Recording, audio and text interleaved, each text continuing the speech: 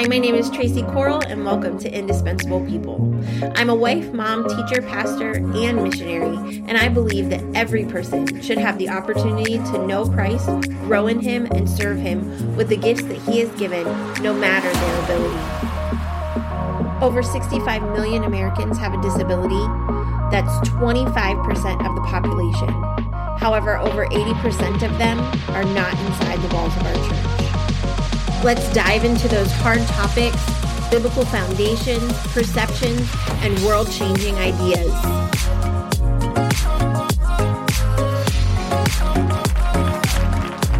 Thanks for joining me. Today we're going to talk about ADHD. I think it's a buzzword. I think people roll it off their tongues more often than not when they forget something, when they lose focus. They're like, well, it's just my ADHD. It becomes a regular conversation, but does a disservice to people who are actually diagnosed with it because, listen, everyone can have forgetfulness. Everyone can lose focus. That's not what we're talking about. What we're talking about is someone who experiences it to an extreme that changes the way they live their life. So what is it? We hear ADHD often, but it actually stands for Attention Deficit Hyperactivity Disorder, and it's a neurodevelopmental disorder characterized by difficulty sustaining attention, hyperactivity, impulsivity, or a combination of both. Many individuals with ADHD have difficulties resisting impulses, following directions, completing tasks, and remaining even seated for long periods of time, among other signs and symptoms. ADHD is usually diagnosed in childhood and is actually the most common mental condition within children. Around 6 in every 10 children from the United States have at least one other mental, emotional, or behavioral condition along with ADHD, and some that are very familiar to that are anxiety or depression. Forbes Health tells us that 77% of children diagnosed with ADHD receive treatment and 23% do not. 32% of children with ADHD are treated with both medical and behavioral treatment. 30% are treated with medication only, and 15% receive behavioral treatment only. With an estimated 35 to 78% of children diagnosed with ADHD, they maintain their symptoms through adulthood. 366 million adults worldwide have ADHD as of the year 2020. I'm a mom of 2 kids diagnosed with ADHD. One was diagnosed at the age of 4, another diagnosed at the age of 10. One was absolutely evident. We knew it. There was, I don't know if you guys remember the cartoon Looney Tunes, and you remember the Tasmanian Devil. I referred to one of my sons as the Tasmanian Devil because it was literally like a spinning hurricane wherever he went. When he was younger, we tried some things to help him naturally because we did not want to go with medicine initially because, we had heard so many terrible things about it.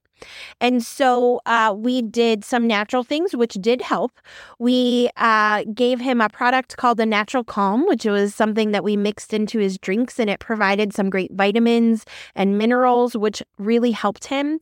In addition to that, we took him to a chiropractor, which also helped to adjust his body.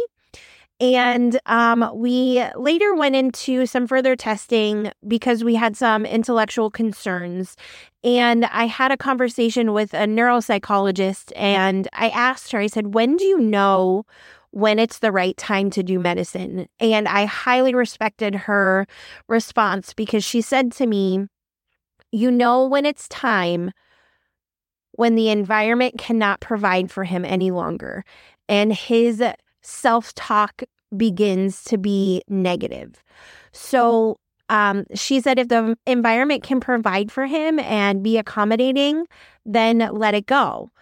And it happened to be that particular week. I had the privilege of teaching my one son in first grade. And that week I had done a project with my kids, teaching them about character traits. And so I had created a poster for each of them with a hole out in the middle where they could stick their face in like they were in a book. And I asked them to write their character traits and explain who they were. And so a part of that, my son wrote on his that he was sad, mad, and angry. And at that point in time, that was God pointing out to me. I had this conversation with the neuropsych at the same time that he wrote about his character traits. And I looked at my husband and I said, it's time. We've got to do something else for him.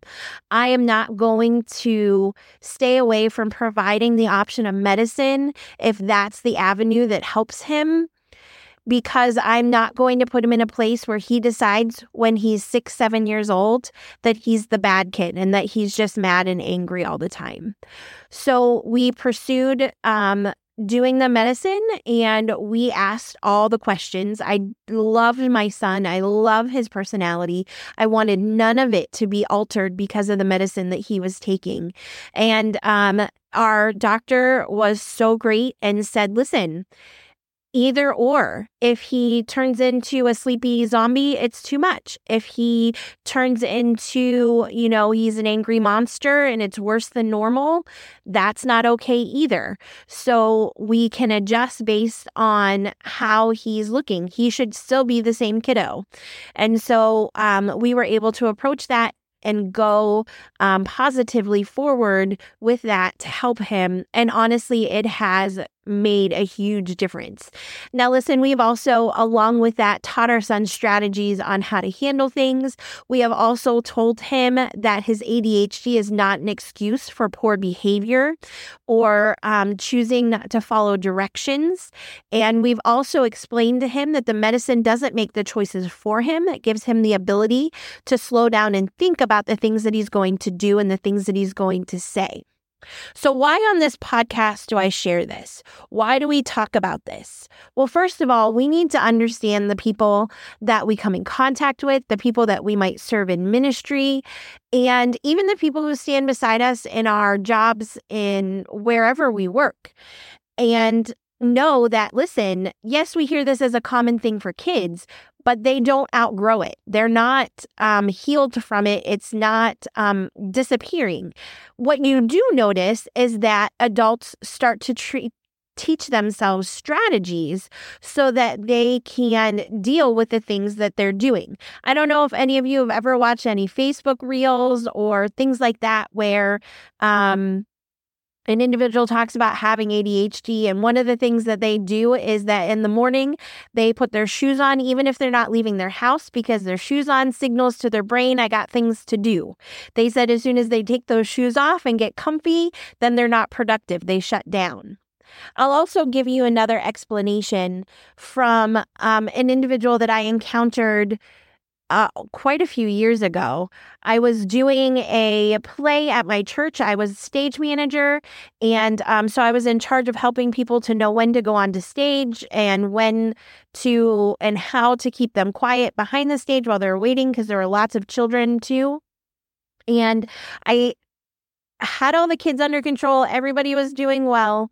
But there was one adult and he was just pacing and pacing and pacing. And I said to him, like, hey, you're worse than the kids. What's going on? And he explained to me how difficult it is for him to stay still. And he explained his ADHD, and he talked about how on Sunday mornings when he's sitting in service, he said, if I sit in a chair and force myself to sit still, I hear absolutely nothing that pastor shares. He said, but if I just stand in the back of the sanctuary and kind of move back and forth from foot to foot, he said, I can repeat almost everything that pastor says. So he said, I have a choice. I can try and sit and be like everybody else, or I can stand in the back and actually learn and grow and be fed with the word. And I think that is so powerful in helping us to know and understand the people that we're going to encounter, how we're going to share with them the gospel, how we are going to approach whether they do things like you or like me, or how they do things that work for themselves, how they've created strategies to maintain focus and attention in their everyday life. So I'm going to read you something specifically that a person wrote that I came across, and they said, my ADHD has made church miserable. And I want you to think through a regular Sunday morning, and we're not even talking about kids. Let's just talk about as adults. When you go into your regular Sunday morning service, what are you experiencing? Well, first, you're going to do worship. Maybe not so bad, right? You've got some movement included in there. You've got some visual. You've got some hearing. You're using the five senses. You're engaged. You can stand up. You're not forced to sit. But after worship, you're praying. You're sitting and listening, and it's for an extended period of time. I'm not sure about you, but my church starts at 10 o'clock in the morning, and it ends somewhere between 11 and noon. Or 11:30 and noon. So that's an hour and a half. And I would say about 30 to 35 minutes of that is worship. So that's, some moving time. Obviously, you got some greeting in there and altar response with some music at the end. But you're largely asking for about 45 minutes of sitting and listening. Now, first of all, if we know some basic things, the attention span is usually linked to the age. So if you are 1 year old, you've got me for a minute, and we all know that that's actually not true. There's no way a 1-year-old stays completely focused for a whole minute on one particular thing. They're going to move their body. They're going to express and do all those kinds of things in that time. But the average person can listen for about 20 minutes. 15 to 20 minutes is what they say. However, sermons are usually much longer than that. So as the church, it's important for us to realize the reality of an individual with ADHD and how it impacts their experience with their faith. We need to get to know the people that we serve. We need to understand their strengths. We need to understand how to empower them. How can we help them to focus better? What environments work best for them? Now, listen, an adult who has no other disability other than ADHD, there are usually not a whole lot more to deal with. If they're medicated, they've taught themselves strategies. They can usually work through and deal with it, or do things like I told you my friend said, he just stands in the back of the sanctuary.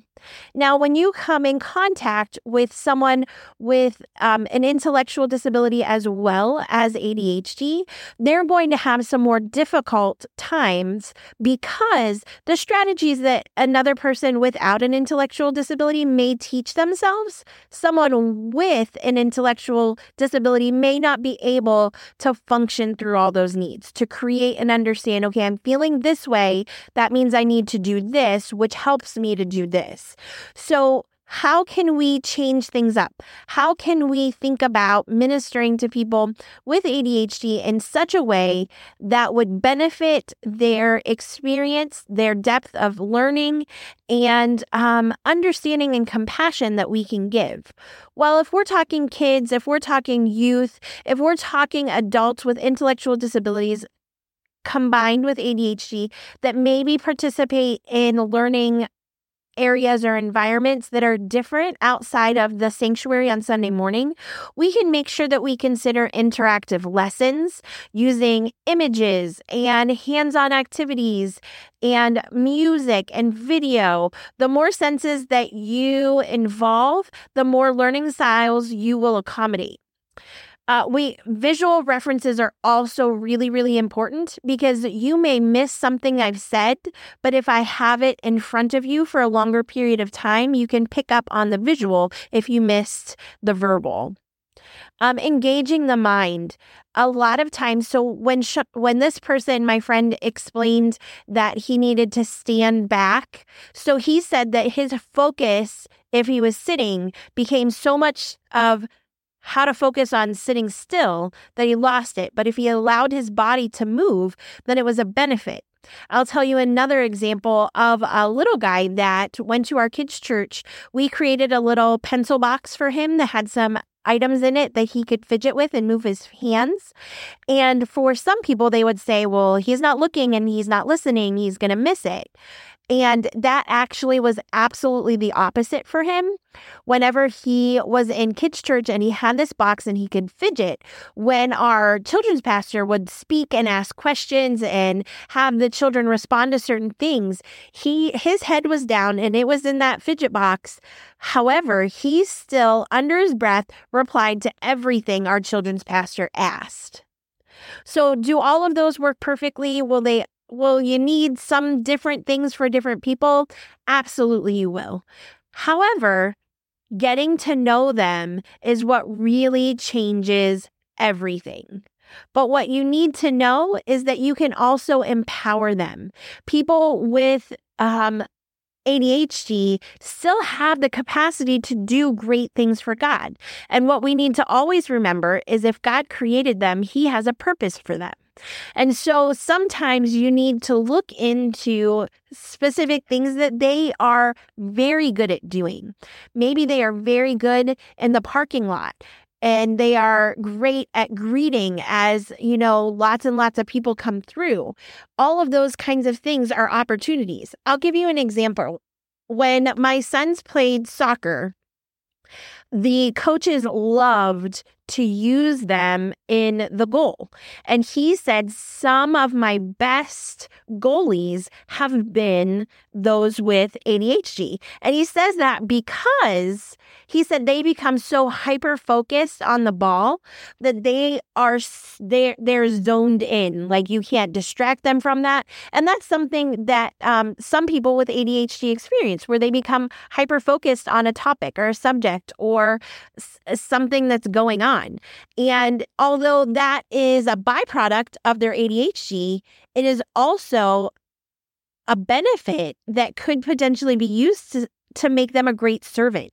So sometimes we need to remember that we can't discount someone. Actually, we always need to remember that we can't discount someone based on their disability, but we know that we can look for the gifts and the talents that God has put within them so that they can still serve and be a part of the body of Christ. So in ministry, when you are considering someone with ADHD, we're going to use some strategies like engaging the senses. We are going to give them opportunities to fidget and to move their body. We are going to make sure that we consider time limits and spans, maybe even breaks within our activities and our events. Consider even adding some visuals that would really help those who become distracted with words to focus in on what's going on. And remember, God creates everyone for a purpose and He has a plan for their life. There is no difference for someone with ADHD. Do I know everything about disability ministry? Do I have all the answers? Have I done everything perfectly? I have absolutely not. But we are going to continue this conversation so that people of all abilities can have the opportunity to know Christ, grow in Him, and serve Him with the gifts that He has given them.